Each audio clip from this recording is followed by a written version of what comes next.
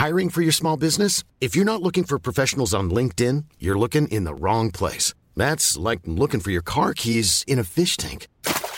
LinkedIn helps you hire professionals you can't find anywhere else, even those who aren't actively searching for a new job but might be open to the perfect role. In a given month, over 70% of LinkedIn users don't even visit other leading job sites. So start looking in the right place. With LinkedIn, you can hire professionals like a professional. Post your free job on linkedin.com/people today.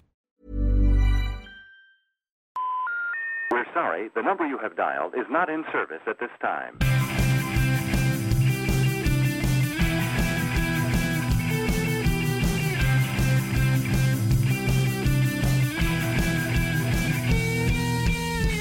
Hello and welcome to the World Cricket Show, the world's favourite cricket show, continuing on into 2014 in spite of unprecedented popular demand. My name is Adam Bayfield and I'm Tony Kerr.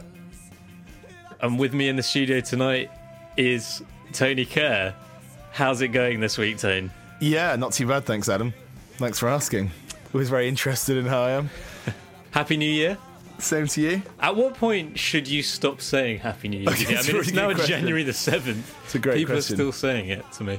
I don't know the answer to that. It's like when it gets to like the 25th of January, the first week of February, are people still going to be saying Happy New Year? I think it's when people stop saying it back to you. That's like an awkward social situation, isn't it? If you go, "Oh, Happy New Year," and they go like, "Oh, yeah, Happy New Year to you," and then boom, you're in. Whereas if you go, What do you mean you're in? Well, you're into the social situation, then, aren't you? Trying to chat someone up. So boom, you're in. Boom. You had me at Happy New Year. But if you're like, "Oh, Happy New Year," and then they go like, "Yeah, so what do you want?" Like, you know, it's probably too late. How was your New Year, Tone? Your New Year's Eve? Did you have a good one?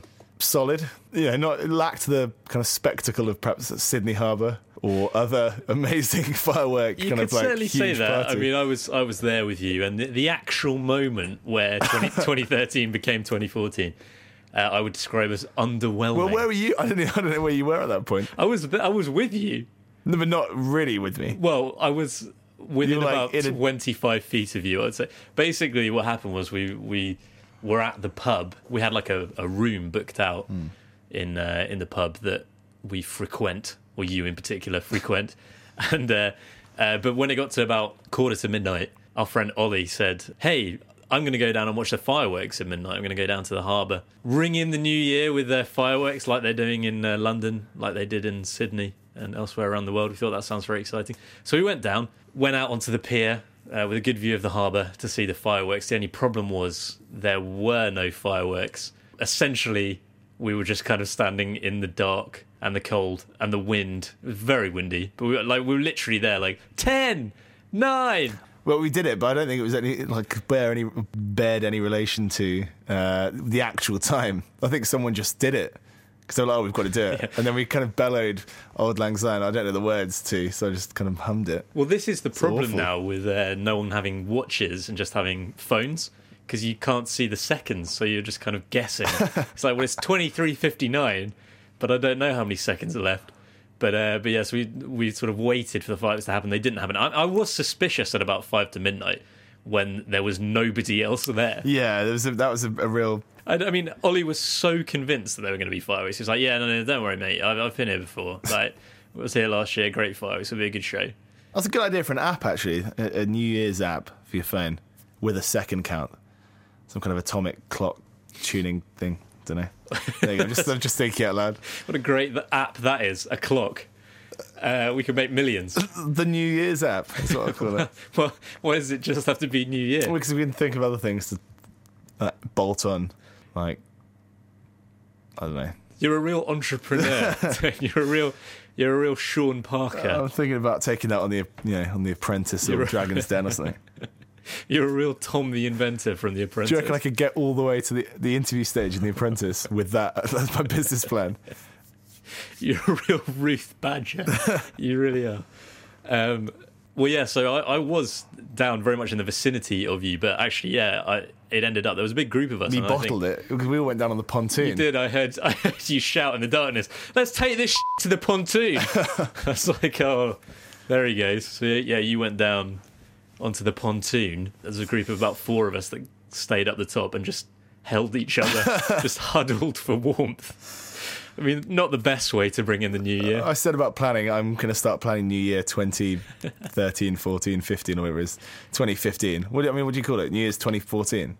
2014/15. Yeah. Next New Year. Yeah. I'm going to start planning that now. Okay. But anyway, what's coming up on the show today then, Tone? Have you heard about these Ashes? 5-0. 5-0. Ooh. Did you hear about that? Yeah, I did. Heard a little bit about it. Well, we're probably going to have to talk about it today, so we'll be getting stuck into that in just a moment. But also, as we say, the year is over, another year over, and a new one just begun. And we're going to do a little bit of review of the year today. We'll do some more next week. But start our comprehensive drip feed roundup of the year. I'm going to draw today. the review of 2013 well into 2014. What else have you been up to recently then? I like to just come in and shoot the breeze with it. Don't know. Don't know. Can't think of anything I've done. No. I love really it. struggling. I love the image of like cricket fans on buses and things listening to this, like wanting to hear our thoughts on the Ashes. Just like, so what else have you been up to then? Not sure really. No, this on Saturday. Obviously, it's the Saturday night, mostly Sunday morning, was the conclusion of the Ashes series, as you're probably aware. And I went to it was the final night of a popular local pub, coastal pub, called the Rockmount, which is kind of a big cricket pub. It's the spiritual home of Cobo cricket team, who of course we play for. You were nowhere to be seen. Right. But yeah, it was the final night of the tenure of the landlords there. So that was a big party, and then went back, kind of stayed up and watched the cricket afterwards. It's difficult to combine partying with watching the Ashes. The two don't really tally. Well, particularly when you're an England fan and it's going so badly. I don't know what time. It was about 3:30, I think.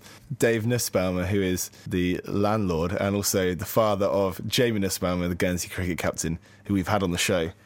I think he got back in because they lived next door, but yeah, they had a house next door to the pub, and I think he got in about 3:30. And there were kind of a group of about 20 of us in the kitchen, and then there were some people in the lounge. And he came, walked into the kitchen, didn't really say anything to anyone, took out the biggest knife out of the knife block. It's just this huge cleaver. Got a fork as well. Reached down to a fridge which was dedicated purely to a massive leg of gammon, like a whole mini fridge just filled with gammon. Grabbed that and waltzed into the room where the Ashes was on, plonked it down and just kind of bellowed like, "Who wants gammon?" And then just started carving off huge slabs of it for everyone. Who wants some gammon? It was good, really good gammon. Fine gammon. Took the edge off the Ashes. On Saturday morning, we'd sort of semi-arranged, the two of us, to go down the coast, have a look at the waves. People in the UK will certainly be aware that we've been battered by storms here. Well, really the whole of Europe has, hasn't it? And enormous waves. I mean, people are talking about it. Meteorologists are talking about it as being some of the biggest waves ever. So the biggest waves in this part of the world? Yeah, in this part of the world, ever. Yeah. Sort of anywhere between 8 and 20 feet in some places. Maybe bigger. In Guernsey, the sea defences have been absolutely battered. A lot of the coast roads have been closed. I think it's been a real nightmare for the police. And the Guernsey police literally issued a statement on Facebook which said, "It's extremely dangerous. We're closing the coastal road. Please don't come down just to have a look. It's stupid." And I read that, and then about 2 minutes later, I got a phone call from you saying, "Do you want to go down the coast and have a look?" You've got to. I was like, "Yeah, sure. Yeah, sounds great." Yeah. But actually, we didn't go in the end. Well, I fully intended to go. Got up in the morning, tried to call you, and you switched your phone off. And you're just screening. So pretty disappointing effort all round from you. I was flat out. Ashes. Whitewash. That's the headline. And that is the unhappy reality for England fans and the happy reality for Australian fans after the Aussies completed a 5-0 mauling with yet another monster victory in Sydney. England won the toss for the first time in the series. They elected to put Australia in. They did bowl the home side out on that first day, but they went along at a pretty healthy run rate and they managed to post 326. Steve Smith scored an unprecedented second 100 in the series. Brad Haddin with 75 helped them recover yet again from not that many for 5. Ben Stokes took 6 wickets. But England lost Michael Carberry before the end of day 1, and you felt that a collapse was very much on the cards on day 2, and so it proved. They were 23 for 5 at one stage recovered a little bit, but it sort of depends on your definition of recover. They were all out for 155, avoided the follow-on, but only just. Australia in their second innings went out and posted 276, another 100 for Chris Rogers, his second of the series, meant that they set England a notional target of 448, and there was never any danger that England would get there. There was never any danger that they would get anywhere near there. They were all out for less than 200. Again, they were all out inside 32 overs for 166. Ryan Harris took 5 for 25, Mitchell Johnson 3 for 40, and Nathan Lyon 2 wickets as well, which wrapped up the win by 281 runs. Another huge victory, which gave them that 5-0 whitewash. So, Tim Berners-Lee, Bagpuss, the Conservative MEP Daniel Hannan, looks like our boys took one hell of a beating. So was this inevitable then, saying this Sydney result? After Melbourne, was there any part of you that thought that it would be anything other than 5-0? After Perth, after Adelaide, after Brisbane, was there any parts of you that thought it would be anything other than 5-0? Well, it's certainly been on the cards, or it had been on the cards from pretty early on, hadn't it? I mean, you wanted to believe. And again, England did have themselves in a decent position at the start of this test. I say again, Well, yeah, it's happened they've not certainly 3 of the 5 tests. But yet again, I went to sleep. They're about 4 or 5 down, woke up, and Steve Smith had 100. So, and as soon as Australia That's just bad news all round. Really, well, that's not the news you want to wake up to. Yeah. And as soon as Australia passed 300, you pretty much knew that was it, because England weren't getting anywhere near that. Well, that's the thing, because actually, if you just took that day in isolation, if the previous 4 tests hadn't happened, England had a pretty good day on day one. Yes, they won the toss and chose the bowl, but they did bowl Australia out. Not an enormous first innings score. Australia didn't go out and get 400, 450, 500. But because of what had happened already in the series, 3-2-6 was just game over, wasn't it? It was just far, far too many for England's batsmen. So even though Australia in any other series might have felt that they were under the pump a bit, they felt very confident, and with justification, as it turned out. I mean, England didn't even get 3-2-6 in their 2 innings combined. This test match, the winter's been bad, but it's hard to imagine, or it's hard to envisage anything worse than this performance. I don't know really where you can go. I mean, short of being dismissed for less than 100, they did at least make over 150 in both innings, but just the start of both England's innings was so despicable. I mean, Cook's dismissal, second ball of the day to Harris. Well, I don't know. It just made me laugh. That's the only reaction. I wasn't really sure whether to laugh or cry, and I am leaning towards laugh actually at this point. But the first innings was awful, wasn't it? Cook went second ball. It looked. It's a cliche.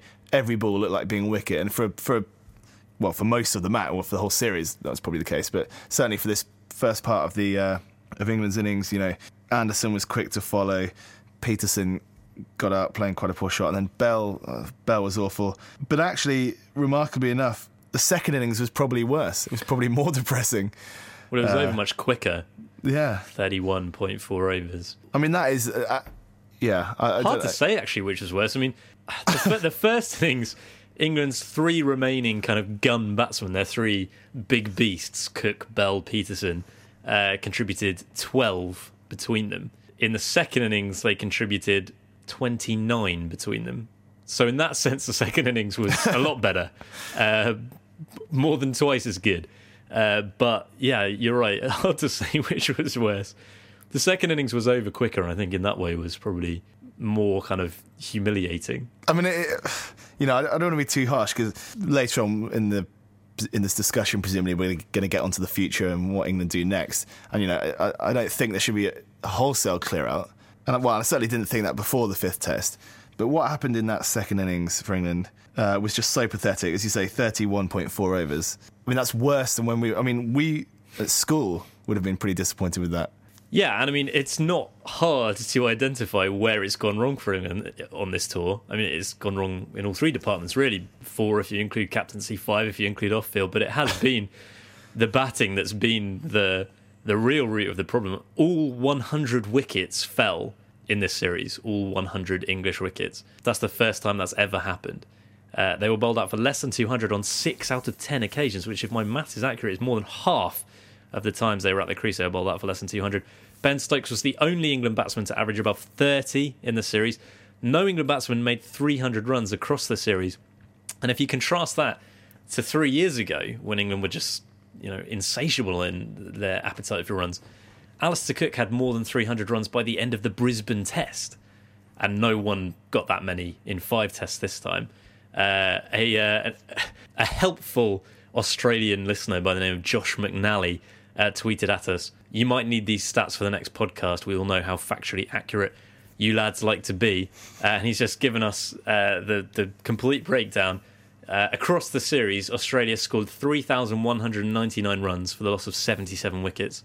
England scored 2,158 runs for the loss of 100 wickets, which means that over the series, Australia win by 23 wickets and 1,041 runs, which is fairly comprehensive, isn't it? It seems, it seems enough to call it, call the series quits, I think, now, and come home. I hope they bloody well hope they do. It really doesn't matter what page of stats you open, does it? It's just grim reading, and you might have put together a little composite 11. Probably took you about 30 seconds because there won't be an English batsman in there, and the way that Australia's bowling attack dismantled England's batting lineup, you'd be hard pressed. Even though Broad took some wickets and Stokes contributed as well, and did pretty well to say only played 4 tests. Despite that, you wouldn't put. I think no England players get into this composite 11. Well, we'll see, Tone. Well, I'm saying they don't. I'm saying we'll see. They don't, Adam. Well, I'm saying that we'll see. Okay, well, we will see, but I don't think they will. I mean, people have been chucking around words like spineless, words like cowardly. Is that fair? Is it the case that they didn't have the stomach for the fight here, or were they just outclassed? Was it just the case that they weren't good enough? That as a team, they aren't good enough? It's harsh to say spineless and cowardly. And earlier in the series, when David Warner came out with the guff about Trott, we said a lot of people said, well, you shouldn't be calling people that. I was quite angry about that. Yeah, you were quite angry, but now you're angry enough to. No, I haven't given my opinion. I'm just asking questions. Right, I'm asking you questions. I don't think they're the right words. Spineless probably is an accurate word. I think if you take spineless, I don't think cowardly is the right word. And if you take spineless to mean that they were afraid, I don't think that's accurate. I mean, I think they were rattled by the pace of Mitchell Johnson. I think that the English lower order didn't want to face him, and understandably so, because if you're Jimmy Anderson, he's not much better a batsman than a lot of club batsmen, and I don't think there's too many club batsmen that would want to face Mitchell Johnson, and I would be scared. So I think that's fair enough to say. But in terms of England's top order, I don't think they were kind of physically afraid of Mitchell Johnson. But if you take spineless in a slightly different sense, that they just weren't up for it, I think it's more the case that England just weren't up for this. Whether they were complacent coming into it, whether they were emotionally and mentally jaded, weary, they didn't really want to play this series. I think that's probably more the case, and I think that after Brisbane and particularly Adelaide, they knew it was gone and they couldn't really be bothered. So if you say they didn't have the stomach for the fight and that they were scared, I don't think that's right, but they didn't have the stomach for the fight and that they weren't up for it. Shameful, maybe. Possibly, yeah. I mean, it's not really acceptable from Test match cricketers, particularly the senior players. I think they'd had enough. They didn't want to be there, and that isn't acceptable. But I think it is the case, and that's the thing, because England, before the start of this series, probably 8 of England's starting 11 in Brisbane are what you describe as senior players, and that's not the case anymore because Trott's gone and Swan's gone and Pryor's gone. But they were senior guys, and yet they just didn't turn up. There's no shortage of experience in this team.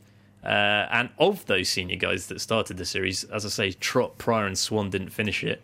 And the rest, Cook, Anderson, Peterson, Bell, were all pretty appalling. The one exception, I guess, is Stuart Broad, who took 21 wickets at an average of 28. And that was a great effort. And, he's probably the only one, well, he's definitely the only one of England's extensive core of senior players to have enhanced his reputation on this trip. And actually, if you go down the list, I mean, Ian Bell was awful. This has possibly gone slightly under the radar, but he only averaged 26. No, I don't think that went under the radar. Well, it has, in terms of the bulk of the criticism has been at Cook and has been at Peterson. Well, Peterson's born, yeah, particularly Peterson. Whereas, I mean, Bell has got an awful lot of credit in the bank because of what he did in the summer. But if you just take this series in isolation, he's been deeply unimpressive. And actually, I guess that's probably the major difference between these two Ashes campaigns. In the summer, England's batting was fairly dire as well, but Bell kept bailing them out, and he didn't do that this time, and they lost as a result. I mean, the temptation is therefore to make sweeping changes, and numerous commentators have been calling for that. What do you reckon? Well, as the UK's leading cricket pundit, what do you reckon? What do you reckon? What's particularly disappointing or particularly kind of galling about this defeat, really, Australia aren't even the best side in the world. There was certainly less shame in getting whitewashed by the great, or certainly what was still one of the great sides, or still almost the great Australian side. If you like. A great side. I'll let you say a great side. In 2006, you mean? Yeah. But I mean, I think England have made this Australian side look good. Yeah, it's kind of hard to say. Time will tell as to kind of what this Australian team can achieve. But South Africa really are the team that England should be competing with. And if they can't compete with this Australian side, and they didn't really compete with the South African team, did they? A couple of years ago. Well, they got closer. They got a lot closer than they did. Than this. Than this, yeah. But yeah, very disappointing. It's hard to put a team together now. I don't know. I mean, England will be pretty good against Sri Lanka. You'd imagine England will be favourites to win that series. Kind of whoever if Jimmy Anderson's bowling in that series, he's going to be bowling a lot better, you'd imagine. But because of the home conditions, yeah. I mean, that is possibly something. I don't want to say it's a mitigating factor, the fact that they were away from home, because they came to Australia and won 3 years ago. But it does seem at the moment like, with the exception of South Africa, all the teams in Test cricket are very strong at home and not very good on the road. In fact, in 2013, if you exclude neutral venues, i.e. the UAE, if you exclude neutral venues, there were only 2 Test matches won by an away team in the whole year, one of which was Zimbabwe and Bangladesh, and the other of which was Pakistan and Zimbabwe. And aside from that, no one won away from home. So it's a waste of time, isn't it? So at the moment, it does seem like all the teams are very comfortable in their own conditions, not so comfortable outside of them. So maybe that is at least part of what's going on here. But it should have been closer. Even if Australia had an advantage. It's the margin of the defeat, isn't it? That's what's so alarming. So, yes, there is a huge part of me that thinks, well, there's got to be changes, because how can they just continue with these guys? But the question that needs to be asked is whether there are any young players out there, or any other players out there, who would do any better if they were picked, who would have done any better in this series. I mean, to an extent, they already have made big changes. The team in Sydney contained Balance, Bairstow, Borthwick, Stokes and Rankin, none of whom started the series, all of whom were talked up as being guys who might come in and make a big difference. And with the exception of Stokes, what's actually happened is they've come in and found life at least as tough, if not tougher, than the players that they've replaced. So as much as England's senior players have been well below their best, Kevin Peterson's been well below his best, you can make a very convincing argument that he should therefore be dropped. But do we really expect someone like James Taylor to come in and do better? Would James Taylor have handled Mitchell Johnson better than Kevin Peterson has done? I don't know. Well, yeah. You can make all the changes you like, but at the end of the day, if Johnson and Harris and Siddle bowl like they bowled in this series, is it going to make any difference? Yeah, I don't know is the simple answer, probably, isn't it? But the key really for the England setup is to find out why these kind of experienced and talented players aren't performing. There's got to be a reason. So, which is what sort of makes you think about the coaching staff, isn't it? Because these are the same players. The spine of the team is the same that took them to number one in the world. It's not like they've all suddenly got a lot older. I mean, they have got older, but they're not, none of them are over the hill, apart from Swan, who's now gone. Well, surely you could argue the same thing if you're from the coach's perspective. It's the same coach who took us to... Well, absolutely. Had all the good ideas and the players responded to. It's slightly different because with a coach, it's more about, as you say, the players responding to it. Do they stop responding when they're just hearing the same thing, when there are the same methods being used all the time? Clearly Stokes has come out of this looking quite good.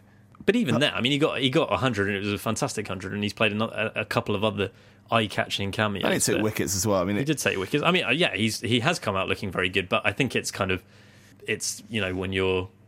I'm trying to think of a good analogy here, like if you're on a sinking ship and you see something moderately good. Does that work as an analogy? Well, yeah, I know, but I'm Sandra, and I'm just the professional your small business was looking for. But you didn't hire me because you didn't use LinkedIn Jobs. LinkedIn has professionals you can't find anywhere else, including those who aren't actively looking for a new job, but might be open to the perfect role, like me. In a given month, over 70% of LinkedIn users don't visit other leading job sites. So if you're not looking on LinkedIn, you'll miss out on great candidates like Sandra. Start hiring professionals like a professional. Post your free job on linkedin.com/people today. Mom deserves the best, and there's no better place to shop for Mother's Day than Whole Foods Market. They're your destination for unbeatable savings, from premium gifts to show-stopping flowers and irresistible desserts. Start by saving 33% with Prime on all body care and candles. Then get a 15-stem bunch of tulips for just $9.99 each with Prime. Round out Mom's menu with festive rosé, irresistible berry chantilly cake, and more special treats. Come celebrate Mother's Day at Whole Foods Market. Given that he came into a side that had already been absolutely humiliated and was continued to be humiliated, and with senior players falling all around him, I think it's faintly impressive, at least, to have carried on, and putting in performances. Likewise, well, yeah, absolutely. But I'm just wary of falling into what I would describe as the Usman Khawaja trap, right? Where 3 years ago Australia were getting hammered, and Khawaja went out and scored 35 or whatever, and they're like, right, here we go, we found a new player. And it's better than that because he got 14 wickets as well, or 15 wickets. He got wickets, he got a good 100, and he has looked very impressive, and he looks at home at this level. But Joe Root came in and was fantastic, and then has fallen away. So I'm wary of talking him up in the way that people have been talking him up as well. He's nailed on for the next 10 years. You'd say he's nailed on for the next test, though, at least. We could say next 10 years. I mean, likewise, tough on balance. But again, this is the Khawaja thing, because he got 18 and people were like, well, he looks comfortable at this level. He's looked good, but I don't think you can make a judgment on this one test. I think he needs another chance. I mean, Bairstow, probably the other way, I think, now needs to be overlooked for at least a couple of years. Has had too many chances now. Which I don't know. For whatever reason, he's not there. But there are other players who are, have been equally poor at the start of their careers and gone on to be decent at least. So, well, Matt Pryor being a good example. Ian Bell maybe as well, you could say. But I think Bairstow is for the job.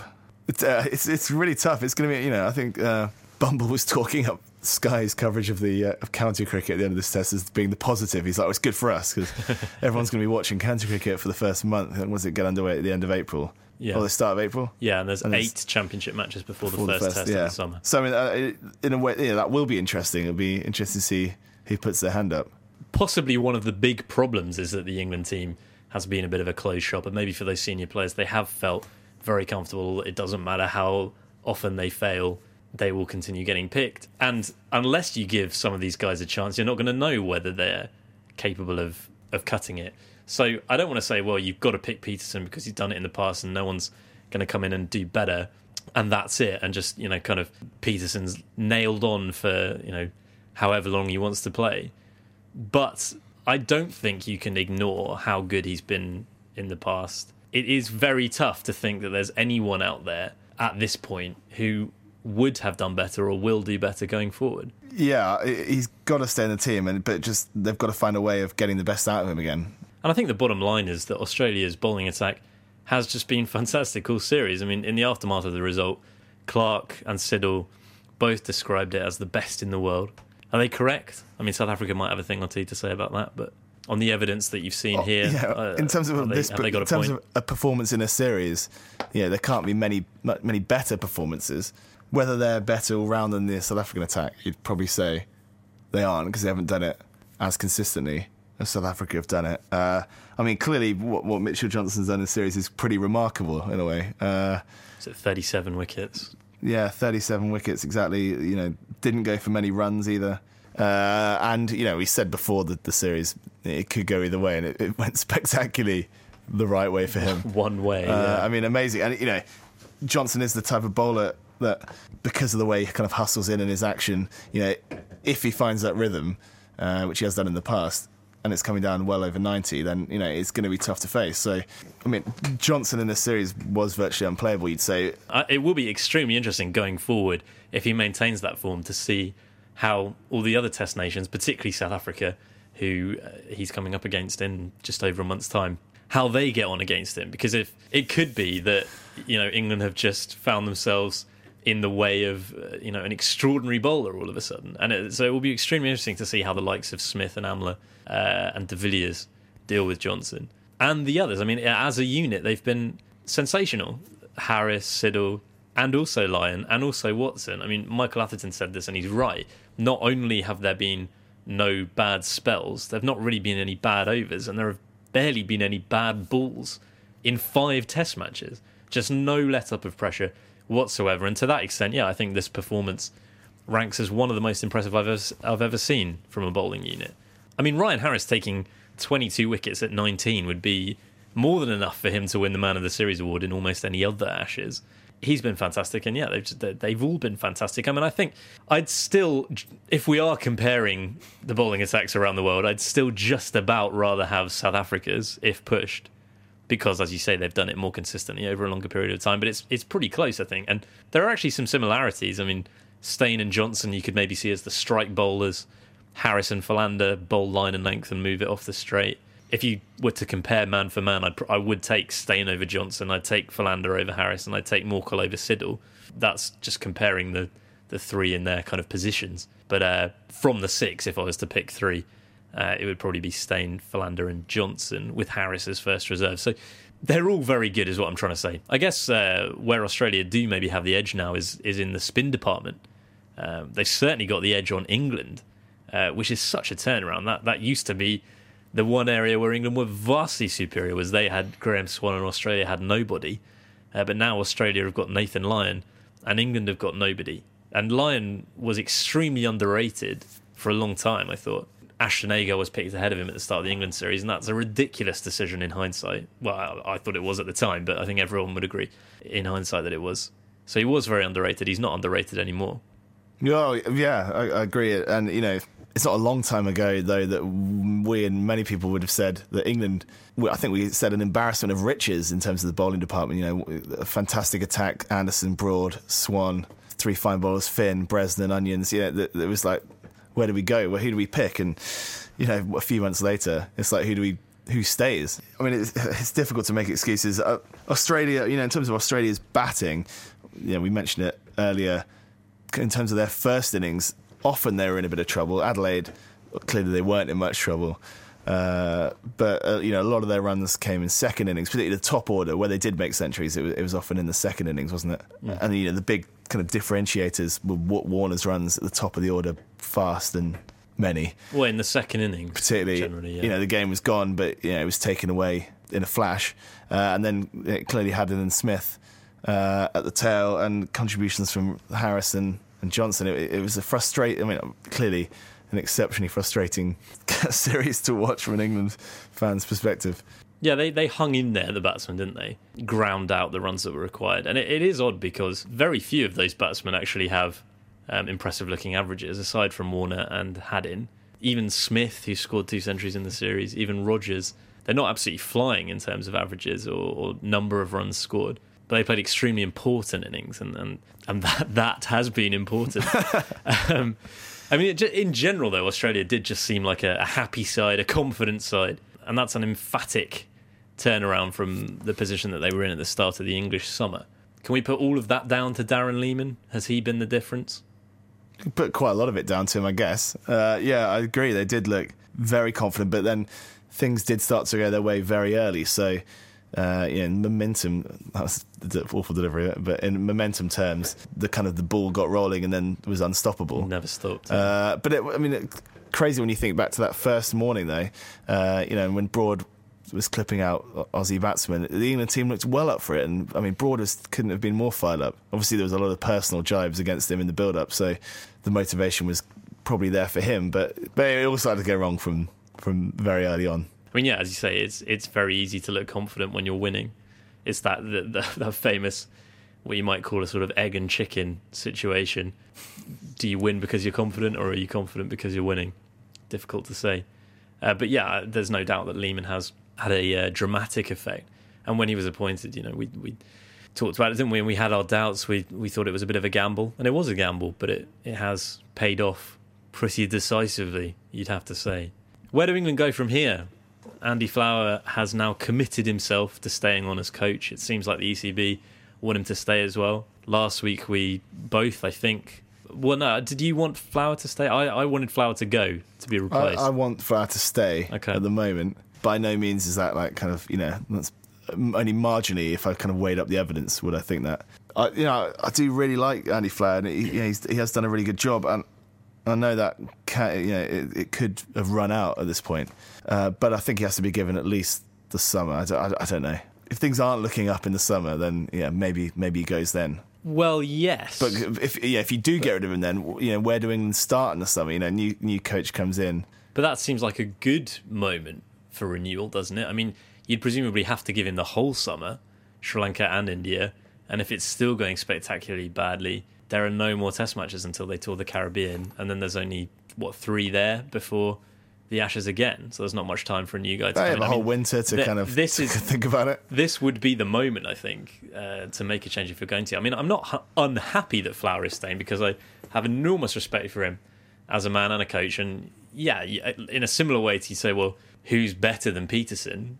Who's better than Flower? Probably no one, but I think it might be time for a change in approach. It's more about the other members of the backroom team, I think. Maybe if Flower stays, that's fine, as long as there's a new batting coach and a new bowling coach and all the rest of it. But it certainly does look like he's going to stay. So it looks very much like Cook is going to stay as well. Now, Jonathan Agnew's column in the aftermath of the game annoyed me because the kind of headline, certainly that BBC Sport took away from it, disastrous tour shows England are too insular. And there was a line in it that was, you can look at every aspect of this tour, the attitude of the players, the fact England arrived as favourites, the 82-page menu, and it all paints a picture of a team which has become far too insular. That was illustrated when I put a question to Captain Alistair Cook. I asked whether the opinions of those outside of the team, those who have played cricket all their lives and have watched the game for years, were worth seeking, and he said no. He said essentially it was for those within the team to work out what has gone wrong. That is a real worry to me, and shows there is no real awareness of what is happening outside the team's bubble. What do you make of that, Tone? Well, I mean, things spring to mind. If you're just going to take the opinions of ex-pros, a lot of them, both of them, for example, he wasn't exactly identifying problems in the England team ahead of the series, was he?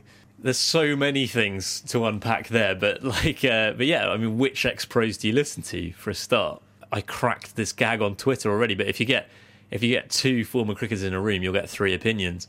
And a listener by the name of David Mutton tweeted back to say, if you just get Ian Botham in a room, you'll get 3 opinions. Yeah. And that's true. And I don't really know what Agnew is expecting. I mean, he's essentially referring to himself and his TMS colleagues there, isn't he? That he thinks that they should be listened to. That's just madness, isn't it? I mean, of course the England setup aren't listening to outsiders. Of course they're doing things their way. That's what they're paid for.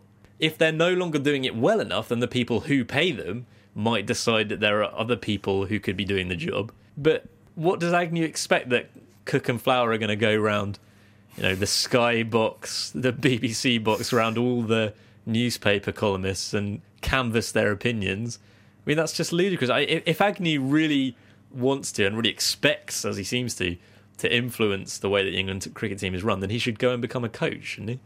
You'd think so. If you're a commentator, you're commenting on it. That's kind of the clue is in the name. Yeah, and like you say, you could find someone to kind of make any argument under the sun. Support one player being in the team, and whilst another person is calling for their head. Exactly. Who do you select? Well, you select the ex-pro who has nominated himself as a coach by Andy Flower. So yeah, pretty silly all round. It seemed astonishingly arrogant. It would be as though us two were sitting here and complaining that Alistair Cook and Andy Flower weren't actually acting on what we're coming up with here. Of course, we don't expect that to happen. Be nice. Well, yeah, it'd be great. Yeah, a bit of thanks wouldn't hurt. So as we round out this Ashes chat then, I'll leave you with a composite 11. Arguably not the most difficult composite 11 that I've ever had to select, but what I've done is I've looked at the series as a whole, and I've imagined picking one team made up of Australia and England players, and this is the 11 that I've come up with. An opening combination of Warner and Rogers, Shane Watson at number 3, Michael Clarke at 4, Steve Smith at 5, Ben Stokes at number 6. Then Brad Haddin as my wicketkeeper, Nathan Lyon as my spinner, and a pace attack of Siddle, Johnson, and Harris. So there are 10 Australians in there, Tone, and 1 Englishman. Ben Stokes creeps in ahead of George. So having Bailey. said that Ben Stokes didn't really impress you that much, he's made it into a composite 11 against a team that won 5-0 in the most convincing fashion possibly in history. Well, I didn't say that he didn't impress me that much. That's not quite what I said. I said that he possibly didn't set the world alight in the way that people are suggesting. Like, kind of in the team of the series kind of way. Well, but who... Well, it's him or George Bailey, isn't it? And Bailey averaged, 26 in the series? Didn't really do a lot. So, yeah. Yeah, I'll give you that Bailey didn't set the world alight either. It's got to be Stokes there, I think. So, yeah. So 10 Australians, 1 Englishman. 3 years ago, it was the other way around. Only Mike Hussey made it into my composite 11. So, if nothing else illustrates how things have changed, Adam's composite 11 surely does. Should we preview the one-day series? What do you want to say about that? No. The one-day series starts on Sunday. You going to watch it? Almost certainly not at this point. And they're complete preview for the one-day series. Much like the Ashes, which has been rumbling on virtually non-stop since early July last year, this episode of the World Cricket Show is finally, mercifully, blissfully over. We're done, Tone. This is it. The Ashes have blown away. That's an image for you. You're a real poet.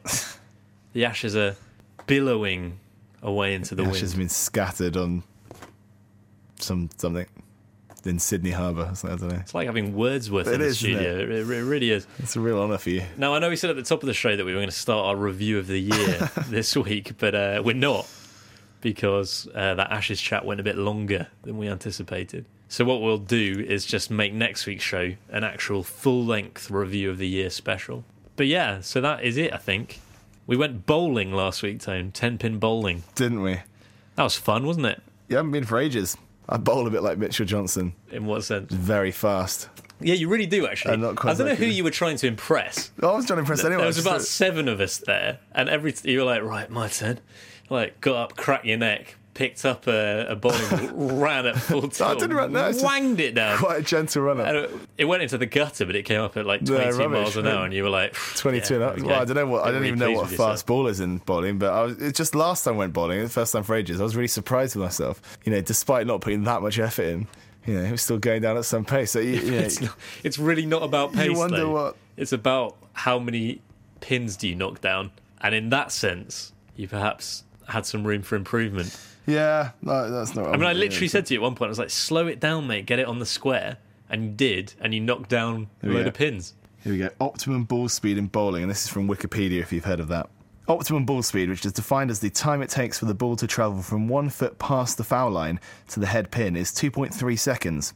A ball that is rolled too fast will not give the pins enough time to mix with other pins, or in other words, to knock each other down in a domino effect motion. Conversely, a ball rolled too slowly will deflect too much and will not be able to knock. But I don't understand that. Well, it's just explained it to you. Well, no, I understand what it's trying to say, but I don't understand why, you know, if you wang a ball down faster, why it doesn't just mix them quicker. Well, it'll just blow away the ones that it actually hits, much like Mitchell Johnson blowing away England's lower order. It's all about angles, mate. It's all about maths. What I've got on bowlingball.com is that the ideal bowling ball speed is about 17 miles per hour. Now, I was hitting around 16.7, 16.8. You were up at 23. I was up at about 23.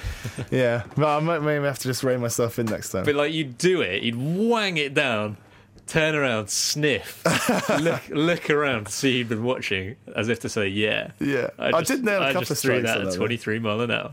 Yeah. Slow it down, mate. Slow it down. What you got lined up for this week, then? Going to that London. Hey. Yeah. What are you doing there? Gonna go and just catch up with some friends. Take in some entertainment. Some of your little mates. Yeah, some of my best friends. Take in some entertainment. Just generally eat, drink, and be merry. Yeah. Just generally eat. It's going to be good. Haven't done enough of that over Christmas. No, sorry. And it's all part of my best laid plans 2014. You said the other day that you were embarking on wet January. Is that sensible? Well, I don't know. just dry January is a bit passé now. No, I think wet January's got off to a really good start as well. Is it like ironic? You're ironically drinking loads of alcohol just in January satirising. just to pastiche all Yeah, the people. exactly. Just like satirising most people. Yeah, that's about my aim in life, really. You're a real hero. Just a contrarian, I think. But yeah, no, wet January's a roaring success at the moment. And we'll continue. Although I think need at least, I might take it easy next weekend. But I mean, you know, it's tough. It's tough. What's tough? Tough to take it easy because there's a lot of people, you know, a lot of people doing stuff. There's a lot of people demanding Demanding your my time. company and Yeah, demanding that you be on hilarious form like you always are. I'm not sure that they really are, Tony. I think this is all in your head. I think it might be. Also, you know, it's a bit sad, isn't it? Do you think you can't have a good time without alcohol? You can't make people laugh without alcohol. So you come in here every week, and you've got the nation in stitches. You've got the whole world. Yeah, a party without alcohol is a children's party. That's what it's. Yeah, that's what it's called. I don't know. Yeah, and for a children's party, you need a clown. That's where you come in with your gags that you've written. Yeah, your face paint. My pre-prepared gags. Your slapstick. No, I don't know. Yeah, maybe I should stop satirising stuff and just kind of get on with life. I don't know if that would stand up like in a court of law or anything like that. If you had to explain why you were drunk and disorderly. I'm just satirising. I don't know what you call it. I don't think many people would probably pick up on it as satire. It's lifestyle satire. It's a parody, Your Honour. Yeah, irony. And it's also the pursuit of good times as well. It's the pursuit of a fleeting moment of enjoyment. Yeah. Sad. There we go. Well, sad case. What a sad sack that Tony Kerr is. To escape the misery of the ashes somehow, mate. Look at you. These microphones aren't actually plugged in. This is what I would describe as an intervention, a one-man intervention. Right, pull them out. But yeah, no, January's shaping up nicely. It could go on all night. About January. Yeah. Well, perhaps we should draw a line under this. If you like the show, get more involved in it on the internet. You can like us on Facebook at facebook.com/Cricket Show. Follow us on Twitter at Cricket Show. Tony is at Tony Cover. That's his brand. That's where I occasionally just retweet things. TonyCVRR. You can send us an email if you'd like a chat, a bit of a longer chat. That's worldcricketshow@gmail.com. You can find all of this stuff on our website, which is cricketshow.net. We're possibly going to have T-shirts coming soon. A new bevy of T-shirts to choose from. So keep your eyes on that. And if you've got a spare 5 minutes, or less than that, 2 minutes. I said 5 minutes. That makes it sound like a bigger thing than it like needs an to be. assignment. Yeah, it sounds like homework. If you've got a spare 30 seconds this week, why not write a review for us on iTunes? We do really appreciate all of those. It helps us to attract new listeners and things of that nature. But that's it then. I've said that 5 or 6 times now, so we should probably go. Stay in school, everybody. Enjoy your first week back at school. Enjoy after the Christmas January. holidays. Enjoy the second week of January. Enjoy wet January. You know, the build up to the big day is the point. You know, it's started. Which big day? Begun. Valentine's? 30th of January. 31st of January. We've got Blue Monday to look forward to. Is that when's that? Is that next Monday? I think it's. Or is it the what is Monday it, like the 21st or something? Shall I Google it? That is... Blue Monday 2014. Oh, wait, we may have passed it. No. Oh, okay. Well, according to Wikipedia, have you heard of Wikipedia? I don't know how they work this out, but apparently last year, Blue Monday was the 21st of January. But this year, for some reason, it was the 6th of January. I don't know why. That doesn't make much sense. It doesn't really make much sense. Because isn't it's supposed to be further away from Christmas than that? Because the 6th of January, you know, that's the 12th day of Christmas. When was that? Was that yesterday? Yeah. I was like... So you got through it. I didn't eat yesterday. I had a fast. What did I do last night? I wasn't particularly unhappy yesterday, I don't think. Not especially. No more unhappy than you usually are. You're a regular Charlie Brown over there, so just walking around with your head bowed. I think I was just knackered from the weekend yesterday. Oh, well, that's it then. See you next week, everybody. Bye for now.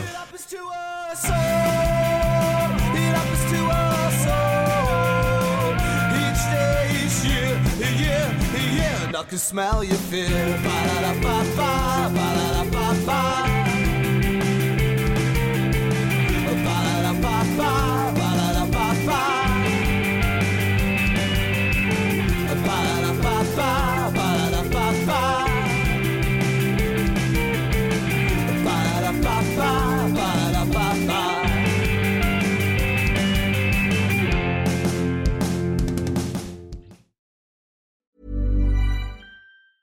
Mom deserves the best, and there's no better place to shop for Mother's Day than Whole Foods Market. They're your destination for unbeatable savings, from premium gifts to show-stopping flowers and irresistible desserts. Start by saving 33% with Prime on all body care and candles. Then get a 15-stem bunch of tulips for just $9.99 each with Prime. Round out Mom's menu with festive rosé, irresistible berry chantilly cake, and more special treats. Come celebrate Mother's Day at Whole Foods Market.